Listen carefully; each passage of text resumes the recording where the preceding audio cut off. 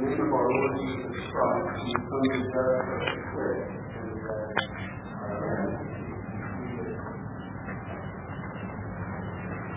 First of all, I would say thank you to Father DCU for being working our Advent tree up, our table beverage. Also, I'm excited about our Advent tree as a youth. And I love Advent. And the whole thing, I love it. And so I'm excited. But as I was thinking about this week, I was thinking about the fact that we have a pretty short Advent this year. The fourth Sunday of Advent is actually Christmas Eve. So, there's not only some Advent Day, but lunchtime Advent Day, because it's contemplating that Advent is short. And I think that's appropriate that we listen to the gospel to today, right? But pay attention. You don't have to spend time as you might think you have. And so that's what I want to talk about for a few minutes. Jesus says in our gospel, in fact, he begins, but in those days. We find it a funny thing because when we hear but in those days, or at that time, we automatically think, I got extra time. I got time, it'll be a while before those days come. But I'm kind of obsessed with time. I know what time it is. Even if I'm at home and have nowhere to go the whole day, I know what time it is every minute. The stuff I got to get done that day, it's probably not good. But I always pay attention to what time it is. I have a clock every day. But people have different perceptions of time. I worked with one girl that day. She had no time whatsoever. She always thinks she has all kinds of time. But guess what? She's always late to everything. Because she has late to this time. And then also, I really learned this when I started serving in ministry. You go to start the service and everybody has a different time on the watch, right? So for years I would say, God's on Brian's time. Whatever Brian says on my phone, that's the time of service to me. Regardless of whose watch says what, God's on Brian's time. And so, we always tend to think that we have a little more time than we do, I think. And so, I think that the whole point of the first message is to know what time it is. When we hear about those days, don't think that this is something far off. And Jesus says, from the fig tree, learn its lesson. So we're supposed to learn something from the fig tree.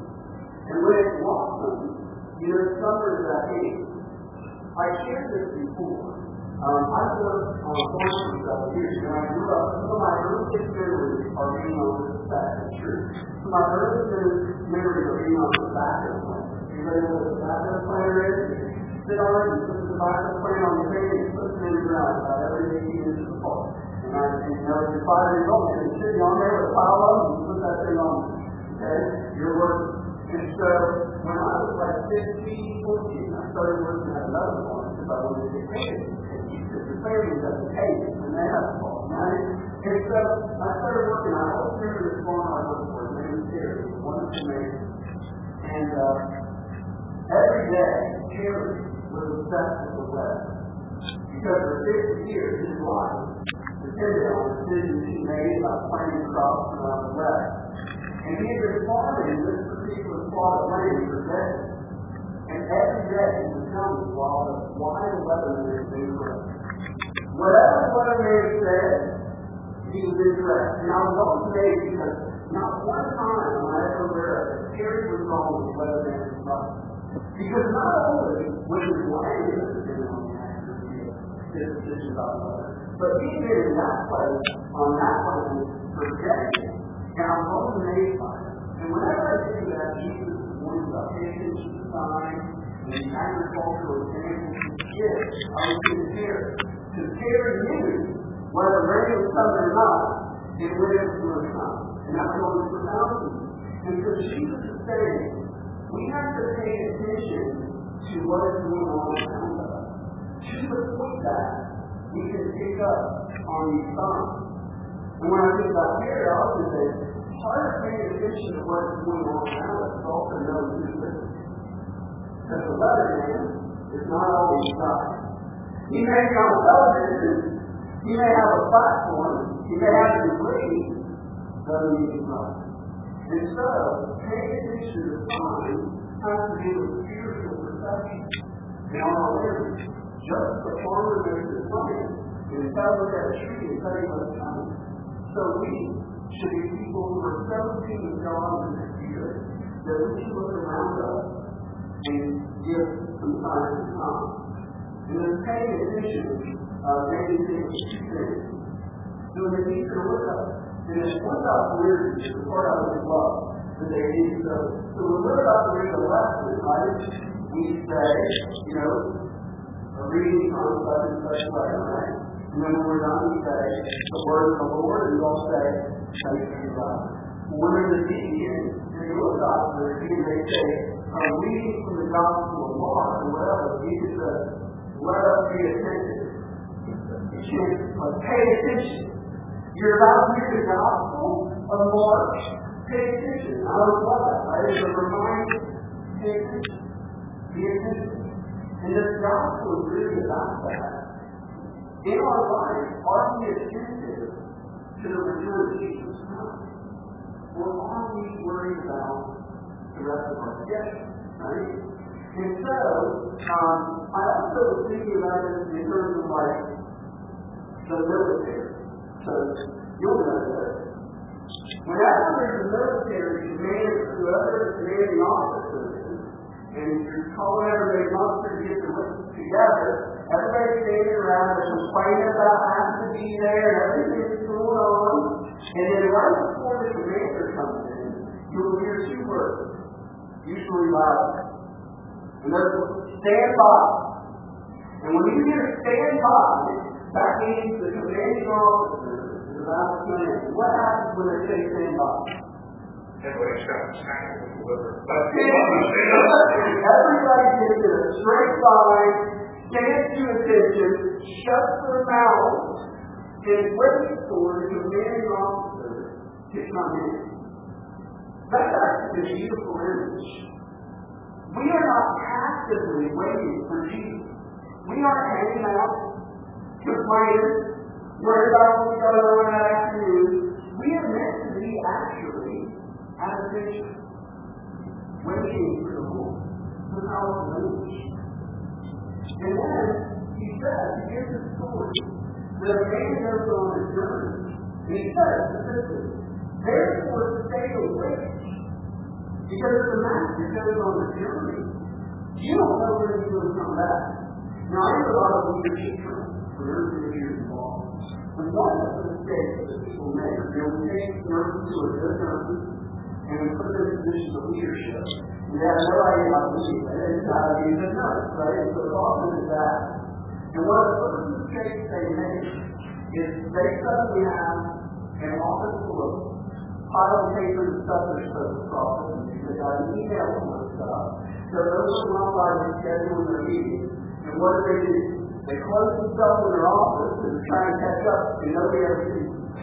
So one thing I teach people is leadership is present. If you want to lead people and get the most out of them, your presence is your leadership. And so I teach your leaders that I say, if you do nothing else, you're going to go to the bathroom twice a day. And when you go to the bathroom, you're going to do a tour of the whole facility. And everybody's going to see you. Alright? Because if they don't see you, you're not leading them. Because guess what happens when they go to Boston and come to not a lot. Right? If the Boston is coming, everything's pretty relaxed. Well, if people are here, I want to choose relaxed. I want to be good and nice and mindful, but I want to know that I'm coming around the channel. Because Jesus said, don't get too relaxed. Don't think that I'm not coming. He specifically said, therefore stay awake. And he gives this interesting analogy about time that I'll come back to. But I wanted to know that I was praying about this week. Something happened in my hometown. I come from a small town. Small county, in fact, and there was, I don't know the details of what happened, but literally every day on Facebook was posting about it. That's how I know about it. There was an explosion at a local auto shop. I don't know how it happened, but it was huge.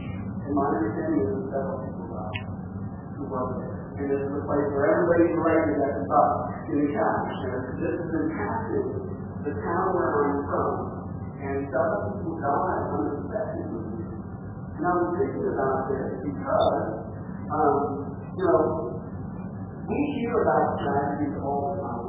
And we watch the news, and it rarely ever affects us emotionally.